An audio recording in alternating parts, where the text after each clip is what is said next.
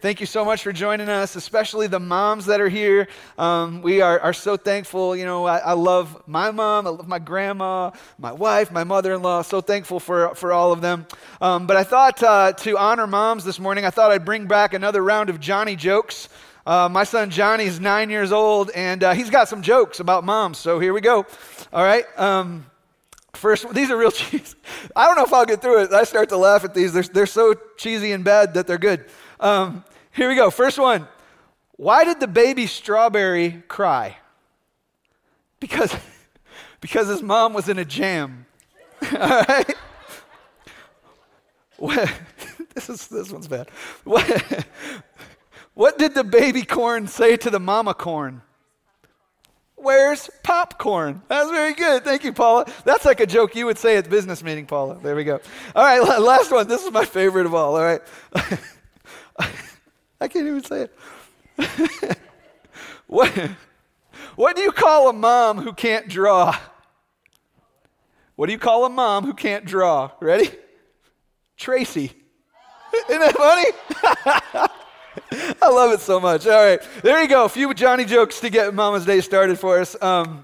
Here you go. I've been preaching for many years now, and here's what I know about preaching on Mother's Day, okay? Like, no matter what I preach on, I'm in trouble, right? That's the way it is on Mother's Day, because here's what happens. If I do preach on issues related to motherhood, then, you know, some people are going to be upset about that. If I don't preach on issues related to motherhood, somebody's going to be upset about that. So here's what I've decided to do when it comes to preaching. I've just decided to quit.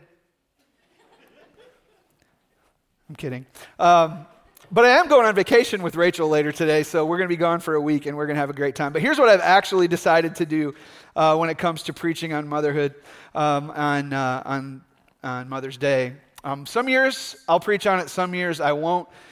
This year I've decided, okay, it's going to be too controversial to preach on motherhood issues, so instead I've decided to preach on the totally non-controversial topic of money. So that's what we're going to get into today. This is week 2 of our 4-part sermon series on money. We're calling it Dollars and Cents. And in this series, we're asking God to help us believe rightly about money. Last week, we talked about our problem with money. And we saw from 1 Timothy chapter 6 that the problem with money is the fact that we can love it, right? Like, so really, actually, the problem with money is not money. The problem with money is our hearts, and that our hearts can be so drawn to love worldly riches. And so what do we know? When we love anything more than we love God, then we have an idol of our hearts. And so that's what we talked about last week, that the problem with money isn't money, it's our own hearts.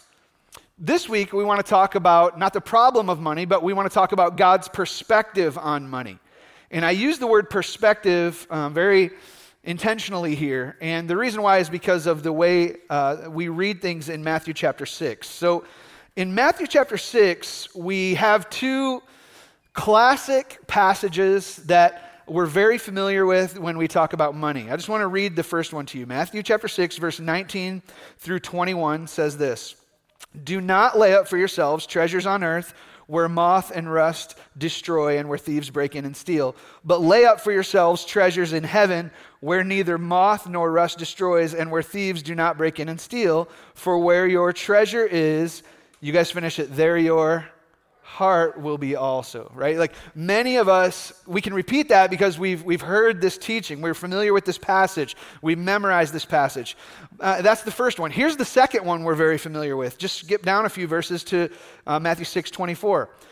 Jesus says, no one can serve 2 masters, for either he will hate the one and love the other, or he will be devoted to the one and despise the other. You cannot serve God and money. All right, so here are our 2 classic passages. People are very familiar with these, verses 19 through 21, and then verse 24. Many of us are so familiar with these that we can quote them, right? We probably have quoted them. You can finish the lines like you just did. But you know what we're not quite as familiar with is the verses that are sandwiched in between, verses 22 and 23. I want to read these together. Matthew 6, verse 22 through 23 says this, the eye is the lamp of the body. So if your eye is healthy, your whole body will be full of light. But if your eye is bad, your whole body will be full of darkness. If then the light in you is darkness, how great is the darkness? Right, so here, what do we have Jesus talking about here? We have Jesus talking about eyes and lamps and light and darkness, right? So Jesus is talking about seeing, right? I think we'd all in this room agree that like being able to see clearly is valuable, right? It's very important for us. Our bodies know how to act and react largely dependent upon what we can see with our eyes, right? If you see clearly, your body functions properly. If you can't see clearly, your body tends to function poorly and to struggle a little bit. How many of us in the room wear glasses or contacts? Hands up real quick. Let me see. All right, so like maybe half of us, right? So I got glasses when I was in 5th grade. I remember being really nervous about getting glasses in 5th grade, but I remember putting them on for the first time and wearing them to school and being like, wait, that's what the basketball hoop looks like in gym class? Like, all of a sudden I became like Michael Jordan. Like suddenly I could just play some ball. I remember thinking like, oh, that's why these other guys think this girl is so cute. Oh, okay, I got it here. Can finally see it. All of us can we put on our glasses and we start to think like, oh, all right, I can see clearly. It helps me function better. In Matthew chapter 6, Jesus is teaching about money, like we just read, and he sandwiches, between these teachings on money, he sandwiches this short teaching on seeing clearly. And here's what Jesus is saying. He's saying, if we don't see clearly about money, then we will function poorly with money. If we don't see clearly about money, then we will function poorly with money. He wants us to see the right way. And when Jesus is talking about seeing here, he's talking about getting it, having understanding, perceiving, right? Believing properly, seeing it internally with our mind's eye. In other words, if I could just say it very clearly, Jesus wants us to have God's perspective on money. Jesus wants us to have God's perspective on money. He wants us to see clearly. The way I want to walk through this teaching on Matthew 6 is I just want to break it down into 3 sections. I want us to talk about why money is given to us. Secondly, what money actually is. And then third, how money is to be used. All right, so those are our 3 sections. Why money is given to us, what money actually is, and how money is to be used. I believe that we're going to leave here today by God's grace with seeing God's perspective on all 3 of those things. And Lord willing, if we take God's right perspective on money, then we will be able to live properly with money. All right, so let's get into the first one. Why money is given to us. Jesus says in Matthew 6:19, do not lay up for yourselves treasures on earth where moth and rust destroy and where thieves break in and steal, but lay up for yourselves treasures in heaven where neither moth nor rust destroys and where thieves do not break in and steal. All right, so Jesus says, use your treasure to lay up treasures in heaven. Right, so I think we all understand that. At a very basic level, we know that God gives us money for the basic necessities of life, food, shelter, clothing. I think we get that. That's not an issue. I think if you've studied the Bible, you also understand that God gives us money and we do other things with it, like God gives us all things richly to enjoy. We read that last week in 1 Timothy 6. You read the book of Proverbs, you see that there's wisdom in saving money for the difficult seasons of life. You start to read other passages and you see that there's actually value in saving for an inheritance to give to your children and things like that. But the question that I think we can struggle with, and especially here as American Christians, is this. Why does God give us wealth and money and riches beyond our basic needs? Of not just living, but also the basic needs of saving, okay? Why does God give us wealth beyond our basic needs? And the answer is this. God gives us earthly treasure so that we can gain heavenly treasure. God gives us earthly treasure so that we can gain heavenly treasure. God doesn't give us earthly treasure just so we can store up more earthly treasure for ourselves. In Luke chapter 12, Jesus teaches a parable that actually drives home this point even more. I want us to just kind of flip over there to Luke chapter 12. Luke chapter 12, verses 15 through 21. And I want to read this particular passage for us. It says this, and Jesus said to them, take care and be on your guard against all covetousness, for one's life does not consist in the abundance of his possessions. And then he told them a parable, saying, the land of a rich man produced plentifully, and he thought to himself, what shall I do? For I have nowhere to store my crops. right, so what do we got going on here? We have Jesus giving a parable, an earthly story with a heavenly meaning. In this earthly story, there's a man who's, he's having a successful business here. He's a farmer. His crop is growing, which, he's got all this excess coming in, and he's trying to figure out what to do with it because God has blessed him and produced a harvest. Which, by the way, little side note, I want to reiterate something we talked about last week. Guys, it's not wrong for us to have prosperous businesses. In many ways, that's a very good blessing from the Lord, just like the farmer here. It's not wrong or sinful for you to get a promotion or a raise, for you to make investments off your make money and profit off your investments. The question is this: what will you do when the excess comes in? What will you do when the excess comes in? And Jesus goes on in this parable, and he says that this man, this farmer who had a good year, he said to himself, I will do this. I will tear down my barns and build larger ones. And there I will store up all my grain and my goods. And I will say to my soul, soul, you have ample goods laid up for many years. Relax, eat, drink, and be merry. But God said to him, fool, this night your soul is required of you, and the things you have prepared, whose will they be? So is the one who lays up treasure for himself and is not rich toward God. So this is Jesus' parable. What do we do when excess comes in? And the point of the parable is made clear right at the very beginning. What did Jesus say? A man's life does not consist in the abundance of his possessions, right? Jesus had to say that. Jesus was saying that to the crowds. This got recorded in Scripture. This might seem almost elementary for us, but you know what? If we didn't need this, it wouldn't have been recorded in the Bible. If people didn't need to hear this, Jesus would have never had to say it. Because here's what we know. Jesus gives us the truth. The truth sets us free. Satan wants to deceive us in lies. Satan's lies will keep us in captivity. And one of the lies that Satan will come to us and want to speak into our minds and into our hearts is that, if you just save up and store up an abundance of your possessions, then you're going to have a really good life. You'll be able to eat, drink, and be merry and be totally comfortable, and that's what the good life is all about. Satan comes up to you and says, don't let go of anything, store it up, because then you'll be able to have real abundant life. Church family, we need to get on the same page with Jesus right now. We need to avoid and not buy into the lie that the enemy wants us to believe, and that is that real life comes with an abundance of possessions. In fact, we need to get on the same page with Jesus and start becoming aware that if we believe that lie, it actually can cost us our soul. Isn't that what Jesus just said here? That day the man's soul was demanded of him?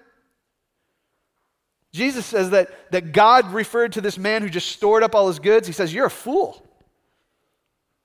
By living this way, your life is going to be demanded of you. That's why Jesus, later on in the book of Matthew, chapter 16, verse 26, it's why Jesus would say, hey, what does it profit a man if he gains the whole world and yet loses his soul? The answer is, it would profit him nothing. There's no greater gain. There's no long-term win. There's nothing beneficial in the long run to gaining this world and yet giving up our soul. It profits us nothing. So God doesn't give us riches in order to be rich toward ourselves.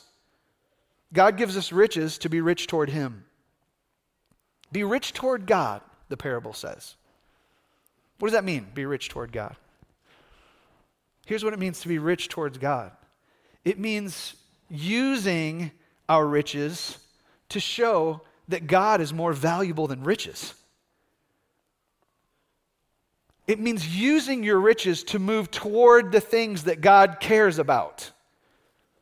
It means using our riches to be all about the glory of God being made known on this earth and His kingdom coming to bear. Here's what it means to be rich towards God on a practical level. It means giving financially of our treasure to truly faithful, God-centered churches and leaders. It means using our money to give towards missionaries who are taking the gospel to other parts of the world so that God's glory can be covering this earth the way the water covers the sea. So that every people from every tribe, tongue, and nation can know God. To be rich toward God means giving to those who are truly needy in and around us.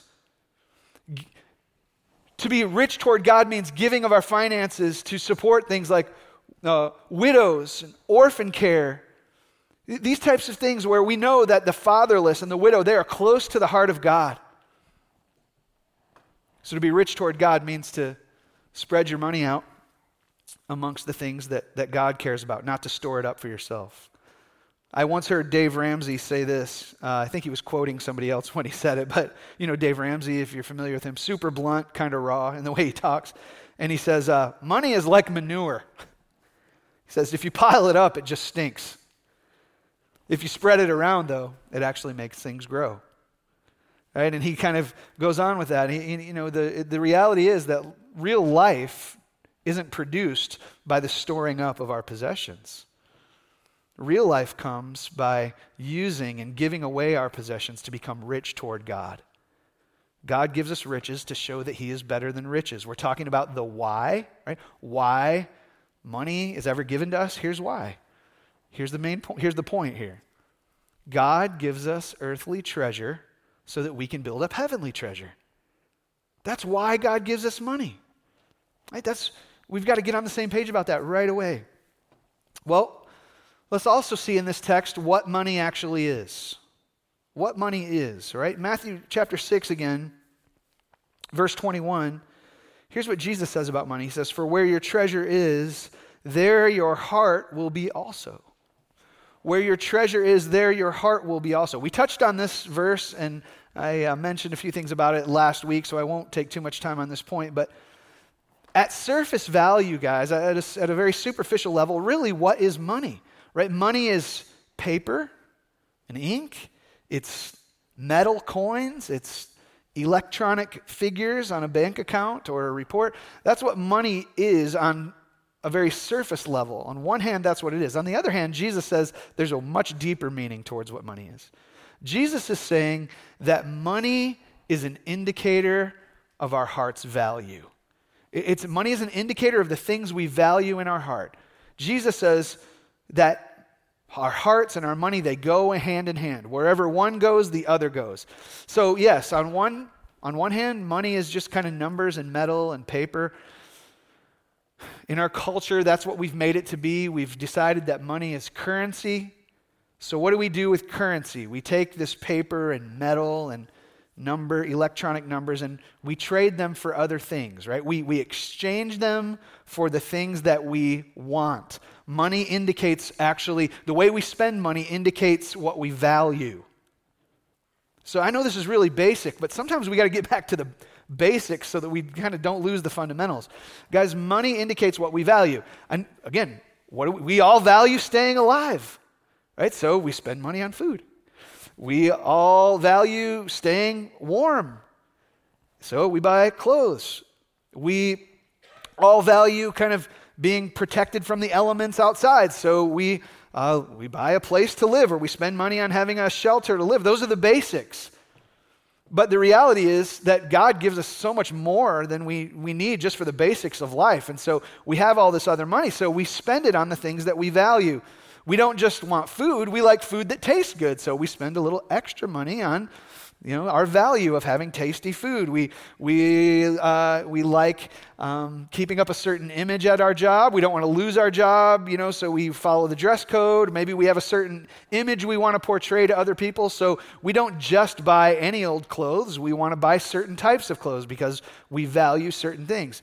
We don't just value having a shelter over our heads for our families and our children, but we value things like safety for our children. We value education for them. So we value that. So we buy houses and properties and places where we can have safety and education. We value our education. We value career. So we spend money on college education and certifications. We value being able to go from point A to point B, so we buy a car, and sometimes we don't just want to be transported from point A to point B, but we want to do so quickly, so we value our time, so we'll pay for plane tickets. I mean, all sorts of things. We value making memories and spending time with our family, so we do activities together and take vacations and go to the movies and different things that we do. Money is an indicator of what we value in our hearts. That's what money is. That's what Jesus is saying here. Your heart goes where your money goes. Your money goes where your heart goes. Money is an indicator of the thing you value in your heart. That's what money is. So, how is money to be used? How is money to be used? Jesus says this, and again, back to Matthew chapter 6, verse 24. No one can serve two masters, for either he will hate the one and love the other, or he will be devoted to the one and despise the other. You cannot serve God and money. You cannot serve God and money. Jesus is saying that our money is to be used in service, right? It's to be used to serve a master. And if you're a Christian in the room, we all know this, but God is our master. And if we understand God as our master, then we understand ourselves to be his servants, right? God wants his servants to serve him faithfully in every aspect of our life, including our financial aspect of our life. So when it comes to how we use money and resources, we are to use it as stewards, not as owners. This is really important for us. We're to use money as stewards, not as owners. Steward's kind of an old-fashioned word. What's a steward? A steward is a servant. A steward is one that is entrusted with resources that belong to someone else. And they're to use them for the pleasure of that owner. The goal of a steward is to utilize whatever's given to them by the owner for the owner's pleasure. So when it comes to money and resources, God has made us to use money and resources as stewards, not owners. But guys, just think about the way that we talk about our money all the time, our finances, our financial plans. You know, we in our language, we refer to my money and my wealth. We talk about this all the time as if we're the owner, which I know some people, whenever I've preached this before, have said, oh, come on, Jason, this is just kind of semantics and tomato, you're getting too hung up on words. I would say this, let's take seriously the fact that Jesus says that out of the overflow of our heart, the mouth speaks. Our words are very important. Sometimes they indicate more about what we actually believe in our hearts than we think. So we need to be careful about the way we think and speak about money. God made us to be stewards, not owners, which means, guys, all the money that we have isn't ours. All the money that we have in our possession, it isn't ours. It all belongs to God. Everything on this earth belongs to God. The world is God's. I just want to share with you some quick reminders from Scripture about God's ownership of everything. God owns everything. Psalm chapter 24, verse 1 says this: the earth is the Lord's and the fullness thereof, the world and those who dwell therein. Deuteronomy chapter 10, verse 14. Behold, to the Lord your God belong heaven and the heaven of heavens, the earth with all that is in it. 2 Chronicles 29, verse 11 and 12. Yours, O Lord, is the greatness and the power and the glory and the victory and the majesty, for all that is in the heavens and the earth is yours. Yours is the kingdom, O Lord, and you are exalted as head above all. Both riches and honor come from you, and you rule over all. Job 41, verse 11. This is God speaking here. God speaking to Job. Who has first given to me that I should repay him? Whatever is under the whole heaven is mine. Psalm 50, verse 10 through 12. For every beast of the forest is mine, the cattle on 1,000 hills. I know all the birds of the hills, and all that moves in the field is mine. If I were hungry, I would not tell you, for the world and its fullness are mine. Guys, this is so basic, but everything in this world belongs to God. Everything. Everything. Remember the old song? If you grew up in church, you might have learned this old song called This Is My Father's World. I still love that old song. The words to that old song say this: This is my Father's world, and to my listening ears all nature sings, and around me rings the music of the spheres. This is my Father's world. I rest me in the thought of rocks and trees of skies and seas. His hand the wonders wrought. Right? This is God's world. Everything in it belongs to him. We were created to be stewards. This is the way it was from the very beginning. Right? This isn't just some new thought that Jesus kind of broke out on the scene when he came on the earth 2,000 years ago. This is the way God made it to be from the very beginning. The book of Genesis. What do we read about in Genesis 1? That God made the world and everything was in it, and then he made man to have dominion of the earth, to subdue it, the scripture says, to take care of the garden, to name the animals, to cultivate the earth. So from the start, God makes resources and he has people manage resources. He is creator. He has the full rights of ownership. We, therefore, are stewards, right? We have the full rights of stewardship. We've got to get on the same page about this, or really everything else that we're going to teach in the rest of this series is just going to be misunderstood. Understanding that God owns everything and we are stewards, it's almost like buttoning the top button of your shirt, right? Like if you miss that one up, your shirt's going to end up all cattywampus, right? It's just going to be messed up. You want to make sure that you get the foundational point in order. There's a story about John Wesley. Some of you know about John Wesley, maybe some of you don't. John Wesley was a famous preacher who lived in the 1700s. He was raised kind of as a religious guy, but around age 30, mid-30s, he had a very radical conversion and became just a man on fire for the Lord. And he traveled around Europe and initiate all these great, really revivals and traveling preachers that would, really travel around the world preaching the gospel. And the Lord really convicted him about his propensity to cling on to his earthly treasures. The story goes that one time there was a man who came up to John Wesley and said, Mr.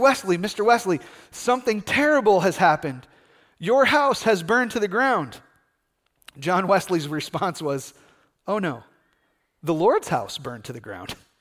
That's just one less responsibility for me, right? That was his response. Okay, now we say, oh, come on now. But really, what does that indicate about the heart of John Wesley?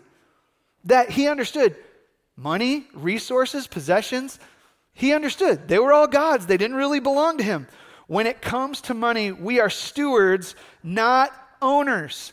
And I feel burdened in my heart to just kind of speak to this for a moment, because I think we need to address an issue that tends to come up in our American kind of historical perspective, where some of us will say, or even if we don't say it with our mouth, we'll think things like this, like, what do you mean my money isn't mine? I've worked hard for this. I'm diligent in my work. I've earned this. So how dare you tell me my money's not mine? I understand that point of view. I can wrestle with that point of view myself. The Lord's convicting me on that. But I think it's important for us to understand what God teaches in his word. Remember the stories of the children of Israel. Back in the book of Exodus, right, they get delivered out from the slavery that they were under in Egypt, and God miraculously worked the plagues and all that to deliver them from Egypt's harsh leadership of them. And they go and they start to wander in the wilderness, and all through their wilderness wanderings, God miraculously provides for them water from a rock, manna from heaven. And so they see God's provision. While they're out wandering in the wilderness, God actually tells them, I'm going to send you into a promised land, and when you get into that promised land, one day you're going to have plenty. You're going to have an excess of abundance of good things. But God, along with that promise, also gave them a warning. And he says, if you forget me, if you forget what I've done, then destruction is going to come your way. Deuteronomy chapter 8, verses 17 through 19 talks about this. I just want to read this to us here, and it ties into our thinking about money. God is speaking to Israel, and he says this, beware lest you say in your heart, my power and the might of my hand have gotten me this wealth. You shall remember the Lord your God, for it is he who gives you the power to get wealth, that he may confirm his covenant that he swore to your fathers as it is this day. And if you forget the Lord your God and go after other gods and serve them and worship them, I solemnly warn you today that you shall surely perish. Catch what God is saying right there. Like God is promising to give them plenty, but he's warning them not to get prideful. And part of avoiding the pride that comes with wealth and riches is remembering who it came from. Remembering who it came from. Verse 18 says, remember the Lord. Even when you have riches, remember the Lord, because it's the Lord who actually gives you the power, the ability to make wealth. Guys, even in our American culture today, let's not forget, for everybody who's successful in this room, especially you, remember this, even your ability to make money, even your financial savvy, your understanding of how to run a business and how to become successful, the ability to even have a mind that thinks that way, the hands and the might and the power to live that out, that all comes from God. Let's never forget where our blessings actually come from. Everything in this world comes from God. It's God who gives us the ability to make wealth, and God could take away that ability just as quickly as he gave it. He's the master. We are the managers. So how are we to use money? We are to use money like stewards, not like owners. Right? That's the how of money. How is it to be used? We are to use money like stewards, not owners. I'll close today with a quick personal story about my mom on Mother's Day and then ask you a few application questions here at the end. But when I was growing up, my mom had this little saying that she would say to me like all the time. If I was a teenager getting ready to leave the house, my mom would always come up to me. She'd pull me close. She'd look me in the eyes and she would say, son, remember who you belong to. Remember who you belong to. And I remember as a teenager, like that actually bugged me. Like it bothered me because I was like, oh, Mom, like you're being too possessive, right? Like I don't actually belong to you, Mom. Like I'm my own man. Then I got older and realized my mom wasn't actually saying that I belonged to her. My mom was saying, son, remember you belong to the Lord. Honor him with the way you live. Church family, let's remember who we belong to. Let's remember who we belong to. This is God's world. This is God's world. He's the owner. We are just servants and stewards. And let me say this to you. If you're a Christian in the room today, which almost every one of us who's here today would say that. If you're a Christian in the room today, it's not just your money that belongs to God. It's your whole life that belongs to God. See, the real issue with money isn't what you own. It's who owns you. It's who owns you. And if you're a Christian, let's not forget what God's word said. You, brothers and sisters, were bought with a price, purchased. Therefore, glorify God with your body. In this lifetime, while we've got this body to live on this earth, what are we to live for? We are to live for the glory of God. Why? Because we've been purchased. God has paid the ransom price for us. He's purchased us and brought us to himself, and the price he paid was the blood of his own son, Jesus. And we thank him so much for the great purchase price that was paid for our salvation. We are not our own. We are to glorify God in this body. We now have one master, the Lord, Jesus Christ. And here's why I say that. I think so much of our culture, especially our Christian culture, we're all about recognizing Jesus as a teacher. We love to recognize Jesus as a friend. We love to recognize Jesus even as a savior and a rescuer. I want to remind us all, Jesus is Lord, master. And when he's your Lord and master, we understand ourselves as servants and stewards, which leads to the first question that I want to ask you to consider today as we wrap up. First question, with the money I have, am I acting as an owner or a steward? With the money I have, am I acting as an owner or a steward? Does it even cross your mind every time you get a paycheck? Does it even cross your mind when you sit down to make your budget? Hey, this money belongs to the Lord. I'm stewarding it. How do I use it in a way that pleases him? Does that cross your mind? Do you give financially to the things of God? I remember when I got my first job after college, and all of a sudden the paychecks that I was getting were in the thousands of dollars. And that meant like I had been kind of taught about tithing and stuff as a kid. So I had to decide, like, am I going to tithe now? Because that's like, if I give a tenth, that's hundreds of dollars I'm giving back to the Lord. And I remember thinking, like, hundreds is a lot. I remember to this day being at Far Hills Baptist Church the first time I was really thinking about tithing. And I remember, like, kind of being nervous about it. Like, man, you know, I'm going to give what could I do with that hundreds of dollars? That was kind of a decision point for me. And then I remember it hitting me somewhere along the way. It just hit me like, it's not just that 10% belongs to the Lord, 100% belongs to the Lord. Right? So if he's given me 10, it shouldn't be really a big deal for me to give 1 back to him because, you know, get to keep 9. Right? Like it's all his. What a generous God that he's given us like this. And then you start to learn more about tithing and generous giving and cheerful giving and all this. But you know what? The bottom line is we have to understand with the money that we have, we are stewards, not owners. Are we living that out? Question number 2. Does my spending indicate that my heart is growing in love for God? Does my spending indicate that my heart is growing in love for God? I'm not really here today to tell you what percentage you should give back to the Lord or what dollar amount total you should give back to the Lord. Really, what I want to ask you is, what does your spending indicate about your heart?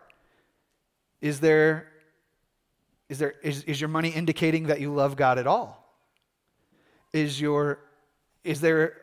the course of your life, is there a trajectory of increased giving towards the things that are on God's heart? Is your heart connected with him? Which leads to the third question. When the Lord judges the works of my life, will my spending have any eternal reward? When the Lord judges the works of my life, right? Let's not forget, if you're a Christian, you're not going to come under condemnation and be sent to hell, but we still will be given account for the words of our mouth, for the actions and the deeds of our life, and the Scripture teaches we're going to give an account to the Lord for those things. Not an account for our condemnation, but an account that leads to eternal reward. So how does our spending tie into heavenly treasure rather than earthly treasure? In this world, I said this last week, and you'll hear this from me from time to time. In this world, we're so caught up in our 5-year plan. Let me encourage you with this. Don't just think about a 5-year plan. Think about a 5 million year plan. You know, how will your spending affect the 5 million year plan? Remember the words of the missionary Jim Elliot. He is no fool who gives up what he cannot keep to gain that which he cannot lose. Guys, why does God give us money? Summarizing, recapping, why does God give us money? So that we can build heavenly treasure, not earthly treasure. What is money actually? Money is an indicator of what we value in our hearts. How are we to use money? We are to use money as stewards and servants of God, not as owners. That's God's perspective on money. We must embrace God's perspective of money, because if we don't see money rightly, we won't use money rightly. Let's embrace it from God's perspective. Use our money as stewards. And if you come back next Sunday, we're going to be talking more about developing a stewardship plan, having a plan for stewarding our money. I hope you come back next week. Father, thank you for this time to open your word together. Thank you, Lord, that your word speaks to the practical matters of life, and really, Lord, the serious issue of money as an indicator of our hearts. Lord, I pray that as time goes on in our church, Lord, I pray that you would give us all the courage to actually do some serious heart evaluation regarding the way we use the resources that you've blessed us with. Lord, there's going to be temptation for people to leave this sermon today, go on with activities about Mother's Day and other things, and just kind of disregard all this teaching. Lord, would you keep this in front of us? Let us have real, honest conversations about the way we use our money. Give us open hearts that want to please you with the financial resources that you have blessed us. Let us live, Lord, to invest in things that will last for eternity.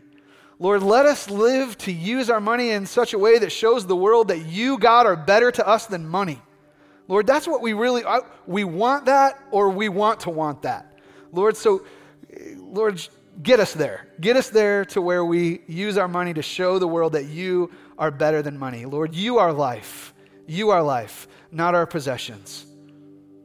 Lord, let us not just say it with our mouth, but live it out with our lives. I pray in Jesus' name, amen.